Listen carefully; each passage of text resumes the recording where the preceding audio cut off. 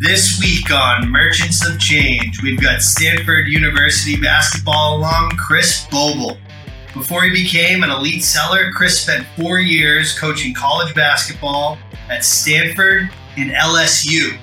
Chris started his selling career with a 5-year stint at Box. He's currently leading a team of enterprise sellers at Slack. Here he is, Chris Bobel.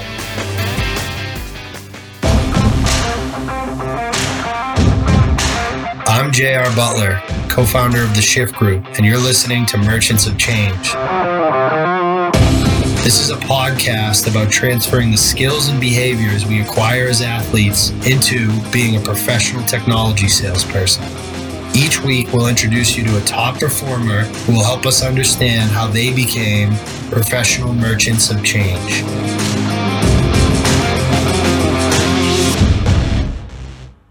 What's up, kid? How we doing? What's happening, JR? Ready to rock? You ready to rock? Good to see you again. Chris, thank you so much for being on the show, my man. Oh, absolutely. Honored to be here. We're pumped to have you, man. So I don't know if you listened to any episodes, but our audience is really like new sellers and athletes that might be considering a career shift into sales, obviously, right? So our mission is pretty simple. We help elite athletes become elite sellers. And all of our guests are almost always former athletes who found success in sales. So we kind of start with the sports career. And I'm super pumped to hear about your journey. And we start with a really broad question. We love to ask people, when you think of your favorite memories from sports, what's the first thing that comes to your mind when I ask that? Oh, practice. Absolutely practice. The ritual of going every day or 6 days a week or 12 days a week, however many times you practice, and getting together with a group of people that have a common goal to win. And for me, I would always, everything geared around what time of day practice was. I was going to eat a certain way. I was going to do whatever I had to do to get my mind ready, because when practice went, it was game time. And for me, each team and each year was also a little different. So that set of practices you had for a year, that was unique to that group that will never be replicated again. And so for me, just the idea of having practice every day is what I miss the most about not being in it day to day anymore. And the camaraderie after practice, right? Absolutely. You know, for us in basketball, you know, you play shooting games after practice. I'm sure in other sports, you know, you go to the ice bath as a group, and you have those other little special relationships that you might always get extra shots up with. Anthony, that was my guy. That's who I shared a locker with. And like every day after practice, I'm like, Anthony, let's do 10 more. And you'd have that one guy or person, and you might have that person beforehand too. You know, in the locker room, you're getting taped. You're getting loose, you're joking, but as practice gets a little closer, things are getting a little more tense. The chitter chatter goes down a little bit until it's that time, and it's go time. I love it. Everybody has their like locker room buddy, like, you know, it's like they have their ritual, like, you know, whatever it is. Yeah, absolutely. So I lived close to the university growing up. I knew the coach when I was in high school, and he told me, you know, Chris, you're a neat kid, but come to Stanford to go to Stanford, not to play basketball. So the first couple of years in college, I was actually coaching in the community. I had a 5th grade AAU team. I coached at my old middle school. I actually was an assistant coach on the Palo Alto varsity team when Jeremy Lin was playing. And then I started working in the Stanford office as a student manager. And I was doing a lot of the recruiting work. And this will kind of tie back later because I was also running our recruiting database. And so then I really started playing more and more with the guys, and I'd be up in the office and, you know, I'd get a call, Bobel, they got 9, they need a 10th. Go run down to the gym and be a body, you know, run around, set screens, go offensive rebound and play defense and be tough. And so that started happening a little more. And what I never wanted to do was manipulate my position as a student manager, someone that had the trust of the coaching staff already, and then kind of put my hand up and like, I want to play. And so what I was really doing was being there And to the point where I was showing my value in those practices, in those shoot-arounds, whatever it was, individual workouts, to the point when Coach Johnson asked me, hey, I have 14 guys. I want to have 15 next year. Do you want to play? I was like, oh, yeah. And so for me, I really wanted to like earn that, but not force my way in. And so when Coach asked me, I was actually a senior in college. And Coach didn't know that. He just knew I was a dependable guy in the office. So I had to literally drop out of school, find those classes for next year so I wouldn't graduate, so I could be eligible, because the year I walked on was actually my 5th year of college. And it was funny because my mom didn't know until she didn't get a bill for classes, and she's like, what's going on here?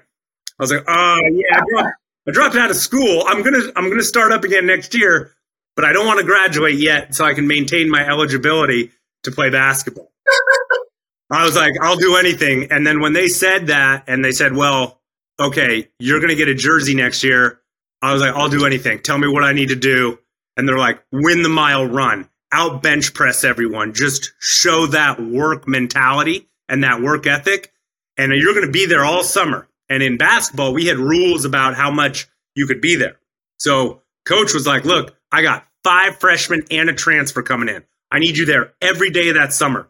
Show them how to work. Show them what it means to show up every day, because we got Brooke and Robin Lopez coming in. They need to see someone work. And so I was there all summer with those guys, almost like I was a freshman, except I was 22 and bald. And, just to set the tone of what Stanford basketball was and what Stanford University was, of how to show up in the classroom too. So that's how it happened. It was the summer of 2006. And then it was awesome. I could talk about it all day, but I'll let you get to other questions.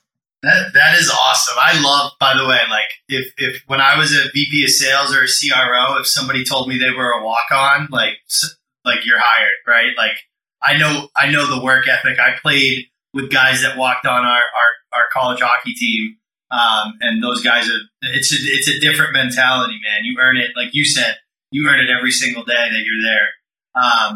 Tom gave me a note that I have to ask about because I feel like I'm going to love whatever this is about. DTR, dress taped ready. What is that all about? I need to know this. DTR. Coach Jay, my college coach, Trent Johnson, who I actually followed to Louisiana State after Stanford, he wouldn't talk about practice is at this time. It was DTR 3 o'clock, DTR 6 o'clock. And it didn't even make sense when it was like team dinners, DTR for team dinner, but dress taped ready. And that didn't mean I'll see you at the gym at that time. We could start a 4-on-4 shell drill at 3 o'clock if DTR was 3. So that means if you're a student manager, you're probably at the gym 90 minutes early. If you're me, you're probably there 60 minutes early. And if you were even the best player on the team, you were probably there 20 minutes early. Get your treatment, go to the training room, get your ankles taped, put on your braces, because when that ball goes up at 3 p.m., it's go time. And what's funny is we still talk about it. I'm on a text thread with former student managers at LSU, and I'll get back together with them. And they're like, yo, what time's DTR? I'm like, we're going to dinner. But yeah, it's 7 o'clock. 7 o'clock. Be ready to eat at 7.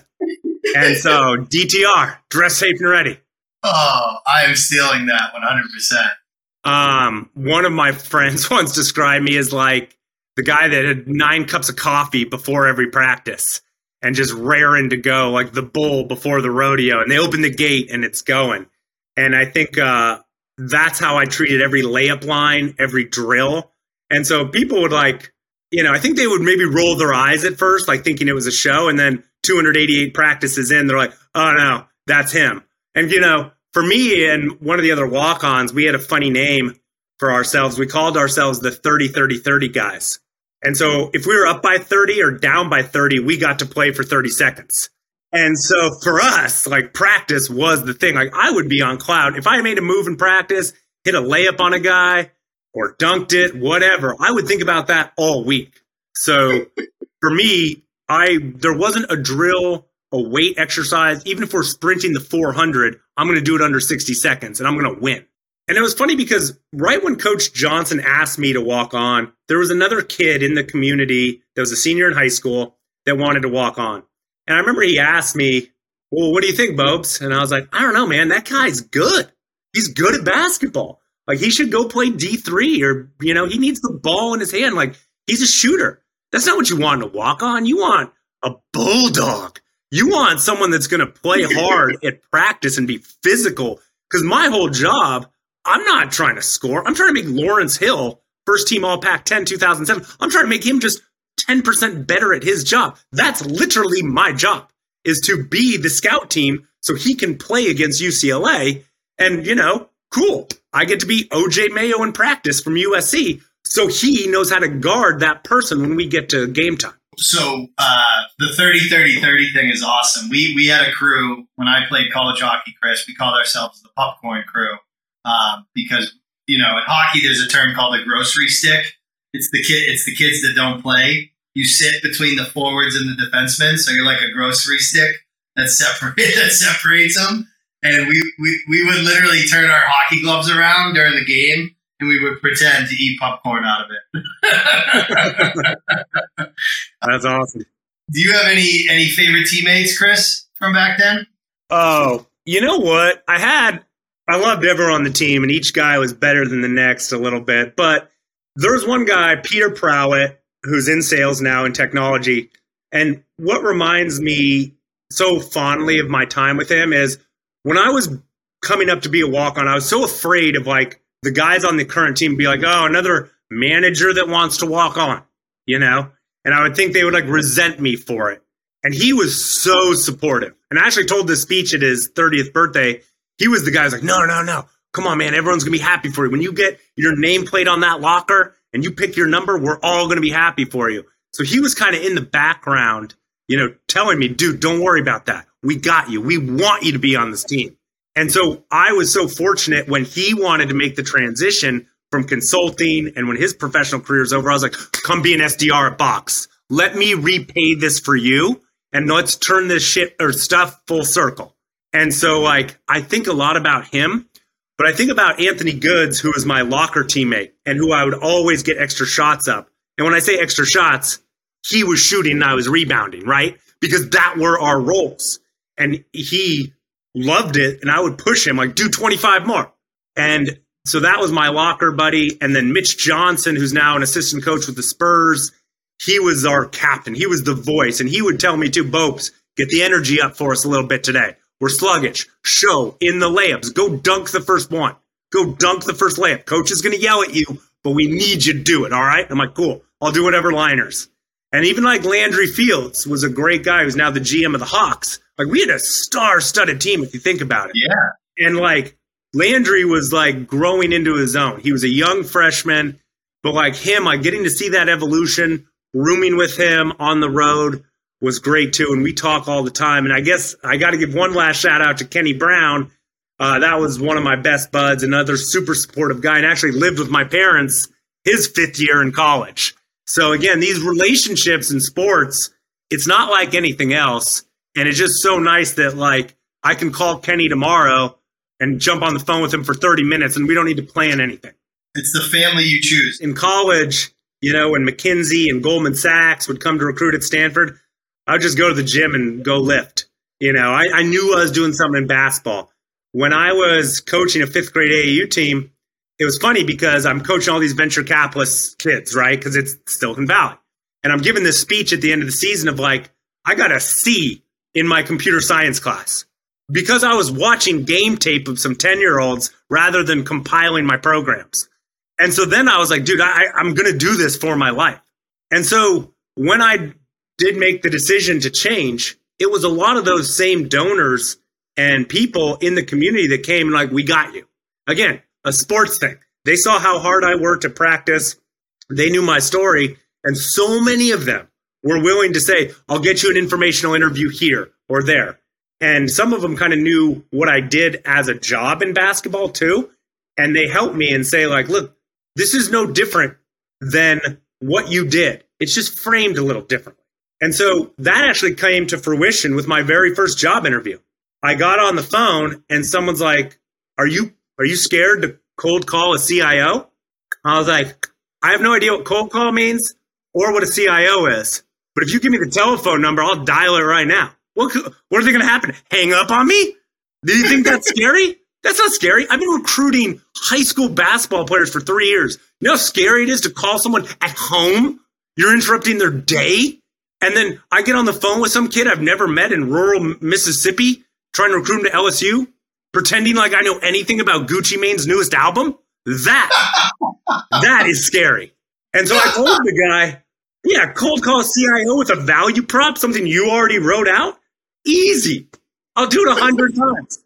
100 times. Yeah.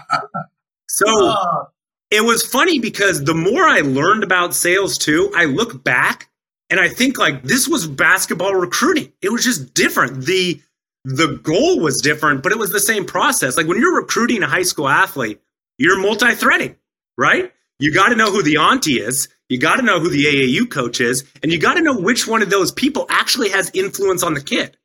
And you'll hear these stories too, like, that school messed up.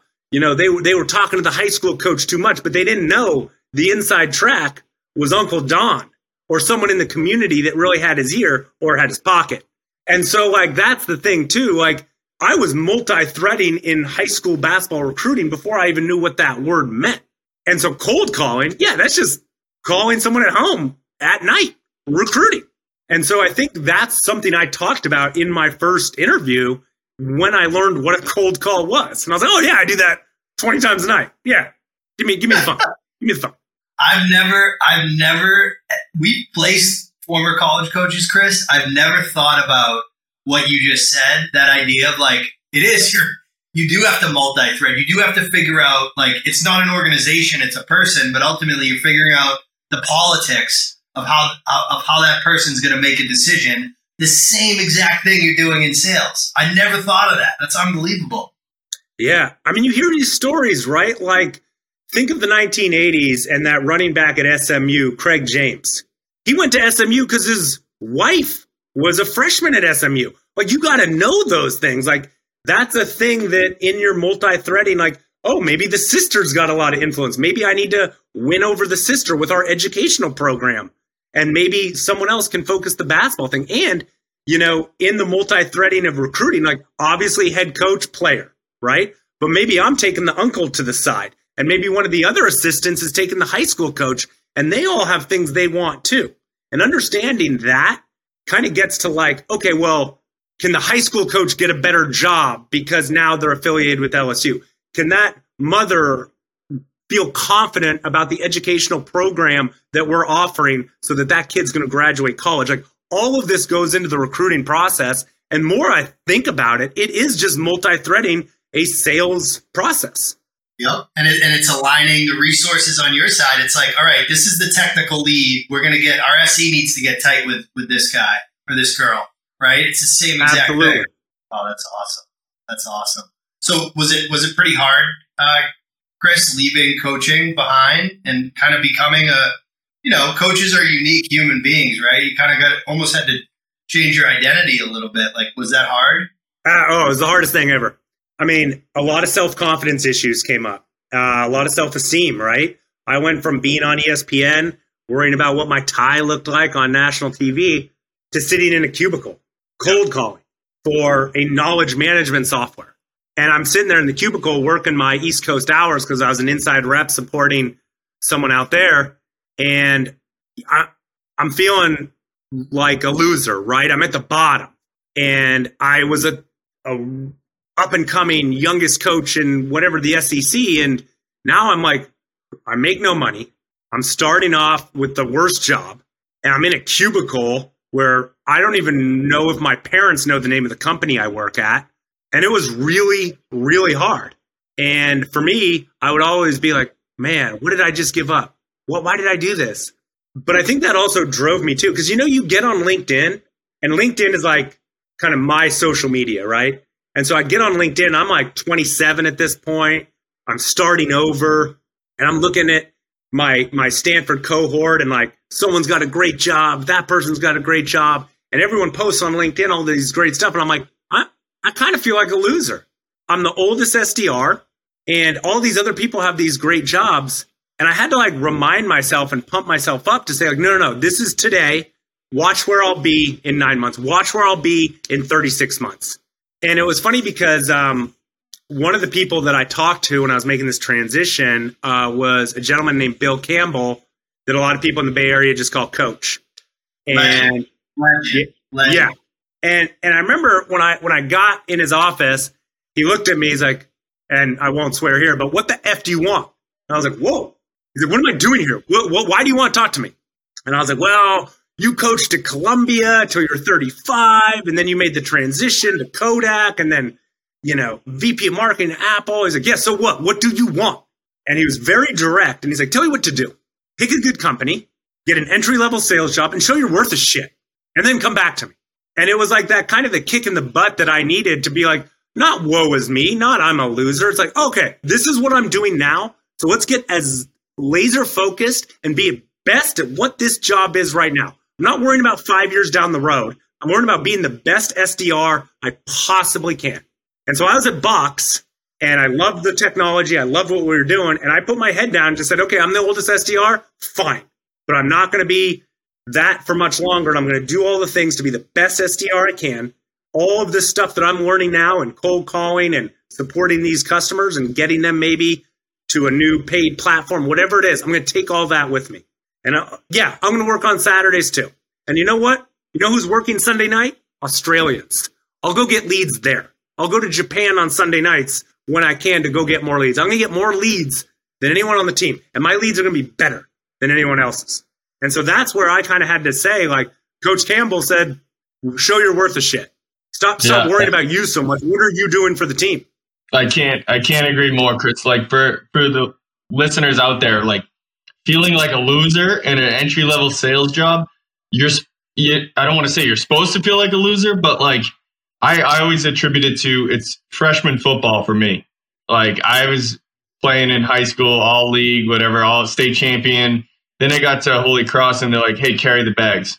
I'm like, I'm not carrying the bags. Like I just won the state championship. Why am I carrying the bags? But you're the freshman on the team. You don't really count.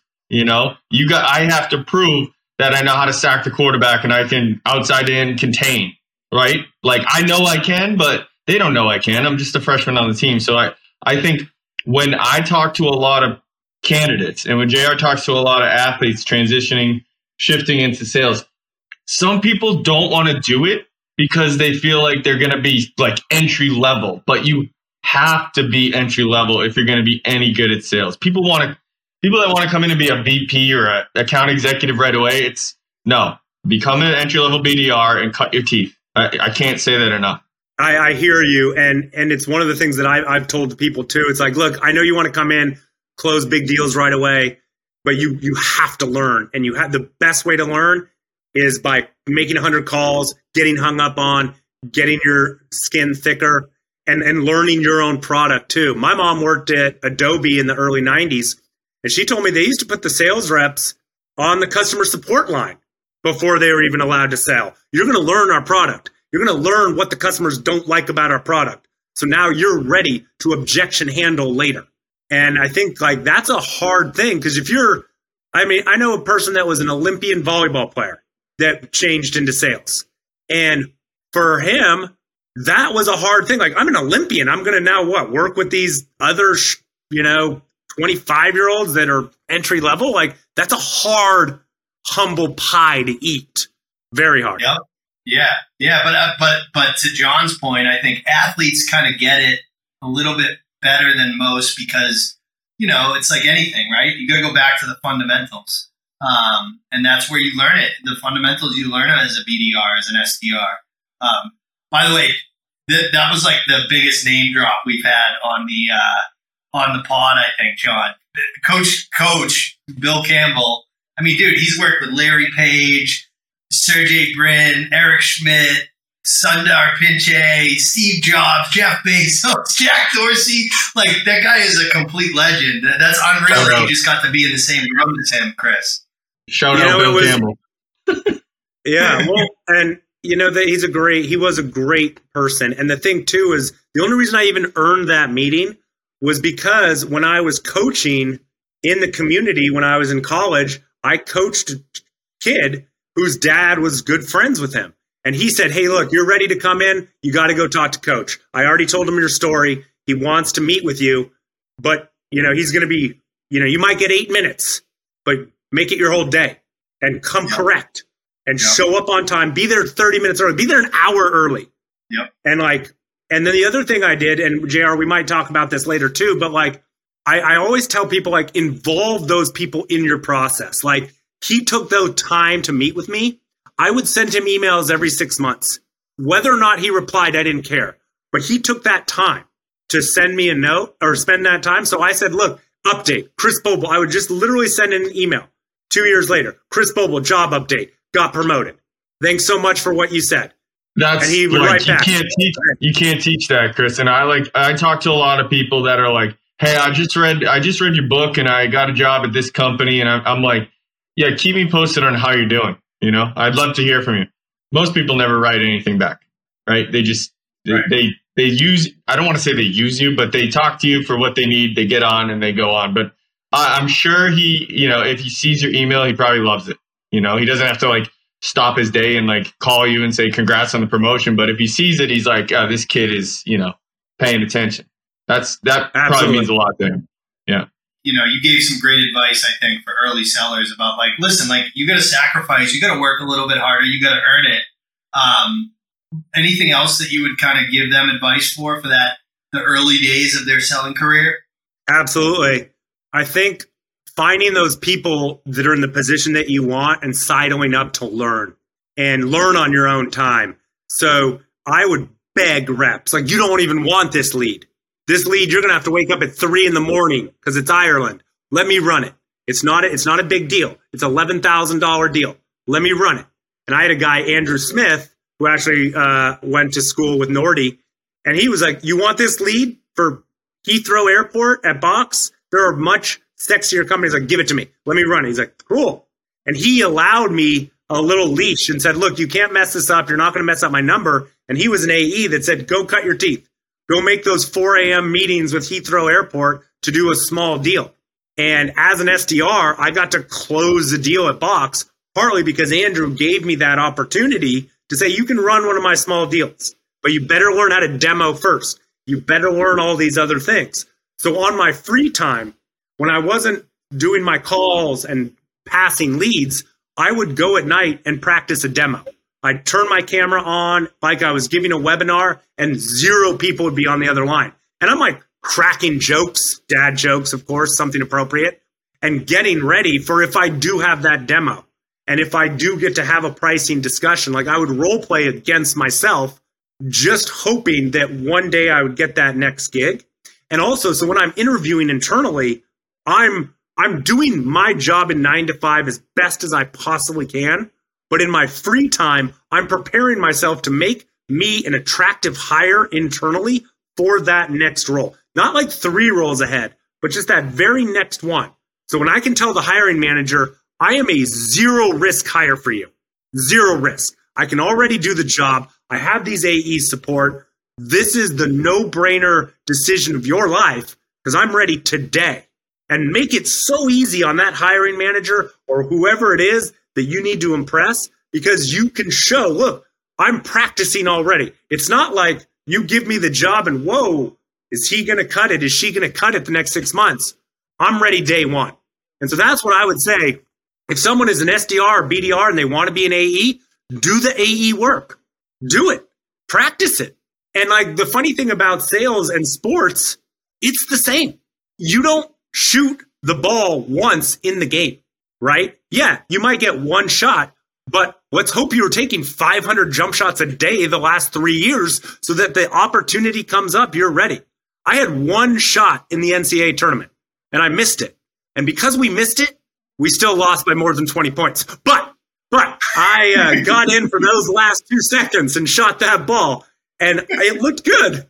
But it was because even though I was not going to shoot 10 times in a game, I would still shoot 100 shots at practice. Like everyone, because if I had that one opportunity to do it, I have already put in those reps and I've made those 100 cold calls. If I ever become an AE and I get an account book, but I was an SDR. So now I have that practice. I have that ritual and I'm ready for my account book once I become the AE too.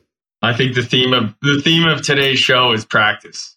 Like, it's just like, be ready to go, DTR, practice. it makes so much. I think the New England Patriots, when Malcolm Butler had run that pick play in practice so many times, and then he picked it off at the end of the Super Bowl. Like, it's not like the first time he saw that, but odds are they're probably not going to run that play, but he's ready for it. So I think of that in sales. Like sometimes, and JR is probably the same way. Like I've been in situations in sales where I'm like, in my head, I'm like, oh, we've rehearsed for situations like this. Like they're asking for something, and now I know what to do because I practiced this so many times. That's very, very important. And the more you do it, the easier it becomes. Like for the people listening to the show, but I had to do a discovery call my first year. I was panicked. I was like scripting, writing stuff down. Now I can take a discovery call right now. It just doesn't matter who it is. I know what to do. It's just like the practice. So switching gears real quick, Chris. So a lot of listeners are facing job offers today, multiple job offers from different types of companies. There's OTE, there's equity, there's big company, small company, startups, you name it. If somebody was facing 2 to 3 offers, what advice would you give them on choosing between the companies? Absolutely. So I think one thing, depending on where they're at in the career, if they are a new seller, I'd ask, what's your training program like? Not just the training on your product, but what's your training on your sales process? I saw y'all had John Kaplan on. Are you guys running force management? I would ask them those kind of questions. What is your company sales process? Are you MedPick? Great. Tell me about how you enforce that. Do you have Pipe Up Mondays? Tell me about how I'm going to get better. What structure do you have in place to ensure that a new hire like myself can be successful? Because I will put in the work, but I need to know that you have the guardrails and you have all this stuff figured out already. And if not, then you're asking me to do a different job. And that's cool too. But I want to know, eyes wide open, what I'm going into. Are you expecting me to come up with the sales process? Cool, I'll do it. But I just want to know. I don't want to hit day one, get ready to make my calls, and then either not have a script or have a script or not have product knowledge. Like, I want eyes wide open. So I would ask those type questions. What is the training? What are the expectation? And even like super tactical things. Are you work from home or am I in the office all day? And if that matters to you, know that all up front. There's no right answer. Maybe you don't want a process, but at least know what you're getting into it so you can compare that to your own job requirements. If you want to be a person that comes into the office every day, then you might want that expectation to be for your teammates. So maybe you want to be at a company that works in the office 9 to 5. That's great. But I think the people that don't know and they come in and they're like, oh man, I got here and it's so different than what it was like. That's a problem. And that's on you as the interviewee for not doing your homework and your due diligence. If you want to know what the office culture is like, go have lunch there. Go ask someone to be a guest and see what it's like. Are people happy? Are they loud? Are they on the phone? Or is it very quiet and people in the conference rooms taking their calls? Like, what's the sales floor like? For me, that was very important about Box. I went to Box 4 times before my interview, had lunch there, saw how people interacted. Again, I had Andrew Smith, a great guy, taking me around, but it might be a little harder in a virtual environment, but I would never worry about OTE. You're in sales. OTE is on you. Like, you have accelerators, crush them if you want to make money. That's on you. And so I think like knowing what the structure of the OTE is, are my accelerators quarterly? Are they annually? Okay. Am I on a 50-50 plan? Tell you what, give me 0 base salary and let me go eat what I kill. That's my thought, but that might not be for everyone. So know those things. Equity, that's a whole big, long conversation, but entry level and newer sellers, they're not getting multi-million-dollar equity packages anyway. So let's focus on the things we can control. Because when you hit that ground at the company, control what you can control, play hard, and attack the effing opportunity. And if you know those things going in, great. But if you come in and you're like, whoa, I didn't know I was expected to be in the office. I didn't know how the comp plan worked. I didn't know what the quotas were going to be. I didn't know I was going to sell into North Dakota, even though I live in Montecito, California. Like, know those things so that when you hit the ground running, no surprises. And I think that goes back to like sports and the ritual. We would have a practice plan. I would put it on the kids' locker. Like, they knew, okay, 3 p.m. DTR, 302 4-on-4 shell. Like they knew. And like, then you could get mentally prepared for it. So I would say like, just like you're in a sales process, get to the truth immediately. No guessing. Don't I think, well, I assume. Stop thinking. Stop assuming. Get to the truth. And you need to do that, I think, in your job interview process. Get to the truth of what it is they're actually offering you. And does that align to what your job requirements are? And if you don't have your job requirements, shame on you. Go back. Shouldn't even be interviewing if you don't know what's important to you. Sorry, absolutely. I got a little fired up there.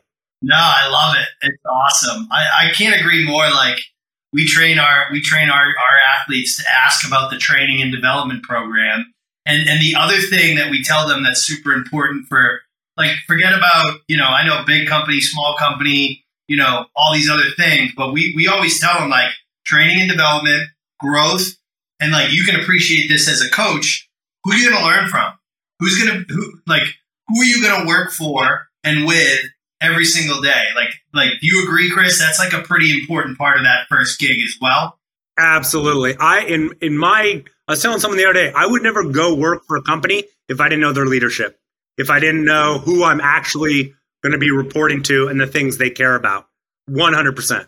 I'm serious. Like, if you're listening, you should, I know I'm going to call it a rant, Chris, but you should rewind a little bit and listen to what you just went on a rant about. Like, that's what people should be doing when they interview for sales companies, especially today. Everybody gets all bright-eyed about these companies, but like, you're right. You can see there's companies coming out every day, like, squadcable.org. And it's like, we're the next generation cloud company. There's so many companies out there that these people that are interviewing should do what you just said. So if I was a new sales rep, I'd rewind this and listen to what Chris just said. And don't be afraid. Like, if you ask questions like that and you don't get the job, you probably don't want to work there anyways, right? Like, they need to be transparent and forthcoming with you. If you're asking about the culture and they get all defensive, just run. That's my opinion. Like, if you're asking, what it's like, can I come sit for lunch one day? And they say, no, you can't really do that. We don't want to show you what it's like.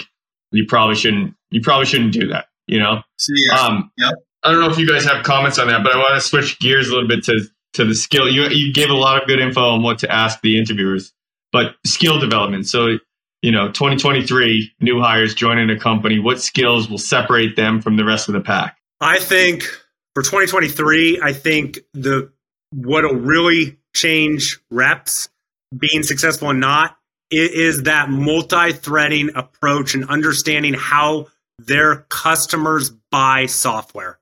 You might be on a call and someone may not know how they buy software. They may not know their procurement process, their signing process. The people that understand that process quickly are going to be the ones that are successful, because not everyone's going to buy. And you look at your top of your funnel and it's a numbers game and you have 20 opportunities that are going to go down to 4, whatever it is. But understanding your ideal customer profile and then whittling down where you're going to be the most successful, and then getting in there and understanding exactly how those customers are going to buy. And again, it goes back to like getting rid of surprises. If you know that a security questionnaire is going to come on January 28th, great, get ahead of it. Ask for that security questionnaire on December 28th.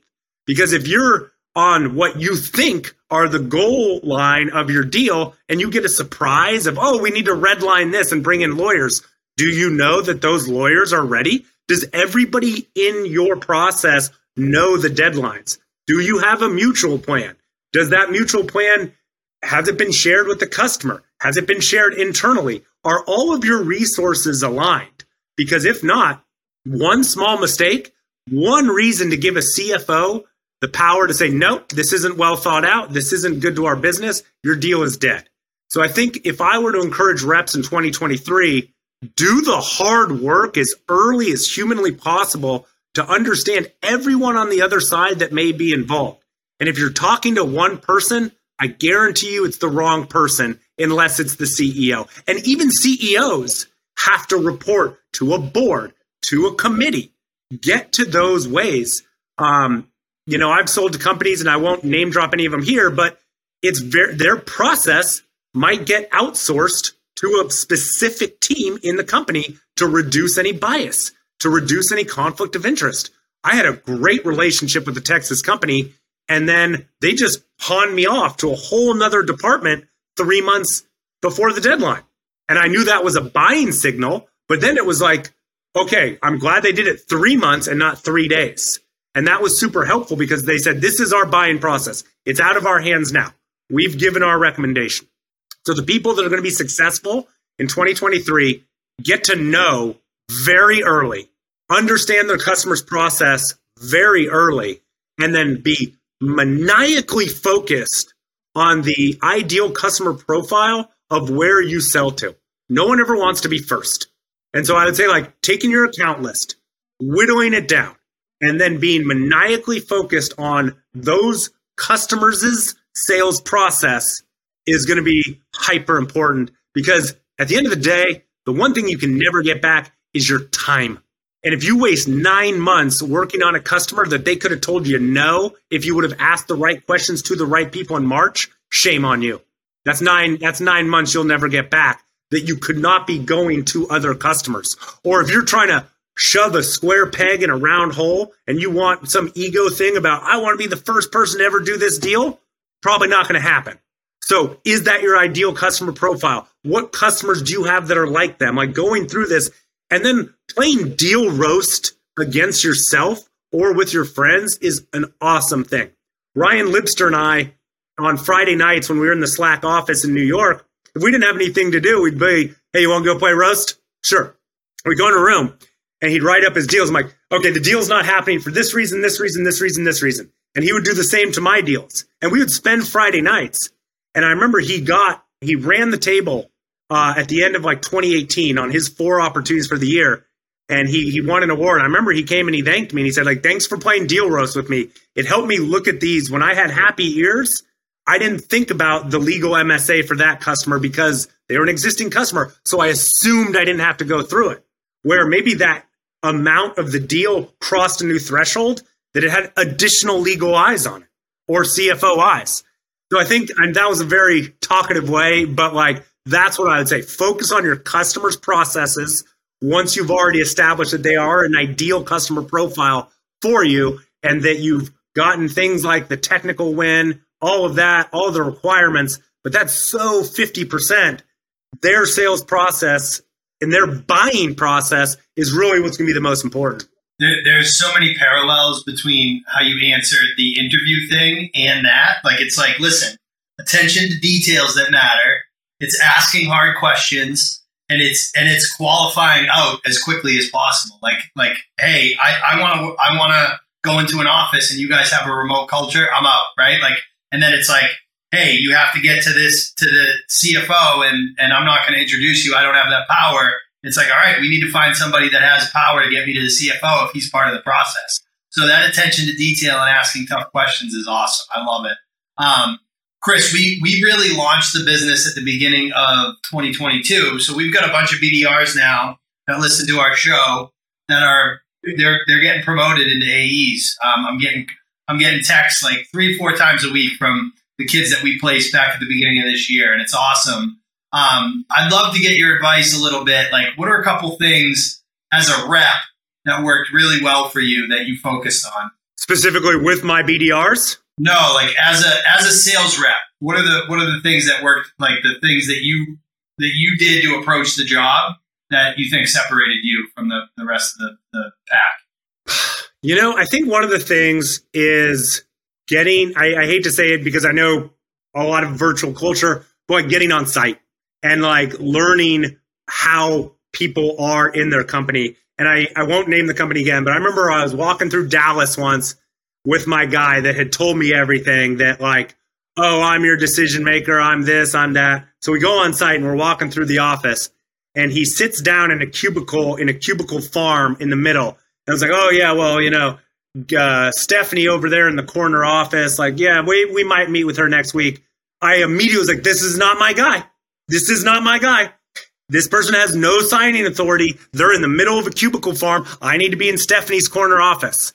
And like just being able to walk around and even see like, how are other people looking at this person? Were they like tightening up? Like, did this person have juice? Were other people like not scared when he was walking by, but like, how did he carry himself there? Because he's never going to say, "Oh, I'm not a decision maker. Oh, I don't have any juice." I want to find the Don Draper at every company I'm working with. And like, what I mean is, I want to attach myself to power, change agents, whatever name you want to call it at the company that gets whatever she or he wants. That's who I want to work with and sell to. That's who I want to usher me into the company. Because when I was in that Dallas office and I saw that person plop himself down in a cubicle farm, nah, he ain't got no juice. And so like there, I knew I needed to separate. And so my thing is always, I need to get on site. I need to get into the company because I always feel deals are always done in the hallways, not in the boardroom. And you'll get to the truth. And my thing is, I just want truth. And I think one time I spent like 6 hours at this baseball game. It went to like literally 16 innings. I hate baseball, but I sat there and my customer, my champion, whatever you want to call it, was telling me what was good. But on the BART ride home, this was in the Bay Area, he grabs me before he gets off and he says, "Listen, just don't make me sign a multi-year contract. And I won't argue with you on the price for year one." And I was like, oh man, he's my rat. He's my rat. He just told me the truth. And like finding someone like that that's going to cut through it. And he would never have said that on a big call in a big meeting. And so like finding those people that will give you the truth early is so important. And I use the term rat affectionately because you have coaches, you have champions, but having another person in your sales process that'll tell you what's really going on, that may turn their laptop around to you at a coffee shop and say like, "Here's the internal email that just went out about Slack. We're going in." And I'm like, done. Perfect. Thank you. I won't screenshot nothing. So yeah. One thing, Chris, that stands out is you said the guy in the cubicle is not your guy, right? Just one thing that I've learned in my career is sometimes that is the guy that maybe not in this specific cycle, but I've been in cycles where there's 15 people in a room and the executives in there with the C-suite titles, and everybody's focused just on this, CFO. And at the end of the meeting, the CFO turns to the kid in the back and goes, "Hey, Ethan, you engineered this whole thing. What do you think? Like, this is your call anyways." And nobody had been talking to Ethan the whole time. I've seen it work both ways, but that you need to find out who is the right person, right? Like, or who's the person that's going to help. But I just want to kind of close out with two things here. So we have two closing questions typically, JR, unless you had some other ones before I kind of move on. Let me just comment on that before you ask the last question. Real quick story. We did a huge deal at EMC before Dell bought them. And we found out that this low-level guy was tight with the CIO because he helped him with all his Apple products. Like if he ever ran into an issue with his iPad, his iPhone, whatever, the CIO would go to this guy and he would also ask him questions about like what was going on. And this guy wasn't even a director level. Like he was an engineer. So when we did our evaluation there, we won this guy over, and that's how we got the deal. And it was a huge competitive deal. So you're right. Like trying to figure out who's the guy, who's the girl, who's the one with the true influence and power. Yeah. That's such a game changer. I just wanted to comment on that, John. You can. It's sometimes it's a random person. Absolutely, it's hard to find. Yeah. It's like usually it's the person in the corner office, but yeah. Well, you remember in Moneyball when Brad Pitt like hunts down Jonah Hill in the movie? He's like, "Who are you? Why did they ask you?" Yeah. Like find the Jonah Hill in Moneyball. Yeah. And again, and I'm not going to ditch that person and say like, "Oh, you're not of power." I'm still going to keep them involved. No question. I'm going to be nice to everyone. I'm going to make everyone feel empowered. I'm going to make everyone feel like Don Draper, but I still need to find it. And I think when I think about like, what do I do well? All in my coaching, think back, like how did I coach Marcus Thornton versus Garrett Temple? How did I think about what did they need, that little push? How hard could I push that person? Could that person respond to being MF'd all day? And if they could, then I'm going to MF all day. And they will get better, but not everyone responds that well. So like taking that coaching mentality of like Phil Jackson did not coach Dennis Rodman the same way he coached Michael Jordan. So I'm not treating 2 reps that same way that I lead. I'm not treating 2 customers that way. I'm not even treating 2 people at the customer. You can coach, push different people, different way. And like my ability, what I think I do well on is I think I know people well. I think I observe talent well. And then I hope I can take what I see in those people, push them just enough, but not out of their comfort zone where they're not going to help me. Maybe they do need to go a little out of their comfort zone, but finding that person and then empowering that person that it's not just my idea for them to buy. It's our idea. In fact, no, it's your idea. So how do I make you look really good? And finding like, hey, if we do this project, will you get promoted? Wouldn't that be great? What can we do? How can we use this Slack evaluation or this box evaluation? How can we make this your ticket to what you want? Okay, if you get another job, does that pay for your new construction at your house? Like, what do you want out of this? How are you measured? Because I'm going to do everything I can to make sure you look good. Yep. That's my job here. I'm just behind the scenes. I forget if I don't know if you watched it or listened to any of the episodes yet, Chris, but I don't think we've had anybody kind of just take the second to last question on their own. But I was going to ask, what makes you elite? And it seems like your coaching style. Like, I think that's the answer. But that was going to be my question. What makes you elite in sales? And you kind of nailed it. But if you want to expand on that, I can. No, I think for me, it's just like understanding people and like what do they really want out of it. And sometimes you just have to ask and they'll tell you. And we don't do that enough. We don't say like, hey, what makes you look good at your job? What are your goals for this year? Because like if Slack, I represent Slack. So I love Slack. I think everyone in the world should be using Slack every day. But that person may not feel that way. And that's okay. So what makes them look good? And we always think about, well, no one got fired for buying IBM, right? Or Big Blue. Yeah, okay, cool. But like, I'm not worried about you losing your job. I'm worried about you getting another job that you want. Or is your job, do you just want to go home at 4 p.m. to be with your kids and coach soccer?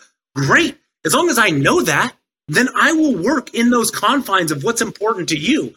And if I can do that at 6 different people at my customer, and then we do a deal, a partnership that's not a transaction, it's a partnership, does everyone win? I want everyone to be excited about the partnership. I'm going to write them all notes after and thank them. From the procurement person to the low IT director to whatever. But I want everyone to be on board with this. And I might have to coach 9 people 17 different ways to make that happen. And I'm okay to do that because I'll be that chameleon that can MF that person, coddle that other person, and make sure that they all get wins. So I think that would be my power. And I know we're running on time, but if you have another question, let's jump in. Final question, Chris. This is awesome, by the way. Another must-listen episode for our candidates, dude. I love it. And the themes are practice, asking tough questions, focus on the details. So my father, I grew up in a coach's house, Chris. My dad was a coach, coached hockey, and we all went on to play college, and my brother played professionally in the Olympics. And he used to tell us, you know, there's a lot of people that play hockey, but there's not a lot of hockey players. And he was really emphasizing the idea of being a pro, like being a professional, even at a young age. And I think in software, we see the same thing nowadays, especially since the career is kind of blown up. There's a lot of people that sell software, but there's not a lot of software sales professionals. And we think that's the highest praise you can give someone is calling them a pro, right? Like the John Kaplans of the world, John McMahons of the world, those guys, those are pros. What do you think? What does being a pro mean to you in software sales? Wow. You know what? I think table manners. And I'll work that back. So when you're a pro, you show up the right way every day. And that includes when you go out to dinner with your prospects, you're still on the clock. You're still showing up. So what are your table manners? Are you, chewing with your mouth open? Are you being polite? Are you showing up at dinner the same way you show up in the boardroom, in the hallway? You are always on. The moment you strap that jersey to your back, you are representing the product and the company. And every moment, whether it's a phone call, you're walking to a baseball game with your prospect, you are representing your brand. And you are, why it's so important, especially for remote reps, to be that pro and that buttoned up is because that might be your customer's only engagement with your company. And if you're not showing up prepared with an agenda for every meeting, if you're not showing up and providing something of value to your customer every time, then you're not a pro. A pro comes to every engagement, internal and external, with a plan, with a well thought out vision, whatever it is, a POV if you want to call it. But that includes at the dinner table with your prospect and having good manners. It goes all the way. Being a pro is showing up to your fullest ability every moment. And yeah, that's hard. And like nothing, we can talk about things that are very simple, but also very difficult. It is very simple to lose weight. It is also very difficult. It is very simple to show up every day, but it's very difficult. So like, can you do that at all hours for your internal meetings with your boss, with your BDR? Because it's easy to slouch in the chair and not care for those 30 minutes. But being a pro means every time they see you, that could be the only time they ever see J.R. Butler or John Davis. And what are they going to say after? Because what if that CIO came in the meeting for 4 minutes of 4 hours and they saw you slouched or being rude to someone? You can't have that. Being a pro is every moment doing all of the things that represent your brand and your company's brand as you're out there engaging with customers. That's to me what a pro is. It's one of my favorite answers, Chris. Manners. I've been thinking about this a lot lately. Like when you learn a new language, the first two things you learn are please and thank you. And it's like, it gets you by. You can get by. I was in France this summer. If I can just say please and thank you in French, I can get a taxi, I can get a coffee, whatever. Reps think too much. They think that like dropping price is difficult. That's not difficult. Saying please and thank you, holding doors, opening, being welcoming to people. That's the difficult thing. And it's the easy thing too. So I love how you said that. That's, you gotta have table manners. 100%. Home run. Chris, this was awesome. Awesome conversation. I'm pumped to get this in front of our candidates, man. Thank you so much for sharing with us and spending the time with us, buddy. This was unbelievable. Absolutely. Thank you so much for the opportunity. I'm excited to go cold call right now. Let's go. This wraps up this episode of Merchants of Change. If you enjoyed this episode, the most meaningful way to say thanks is to submit a review wherever you listen to podcasts. If you're interested in working with us, please come find us at www.shiftgroup.io.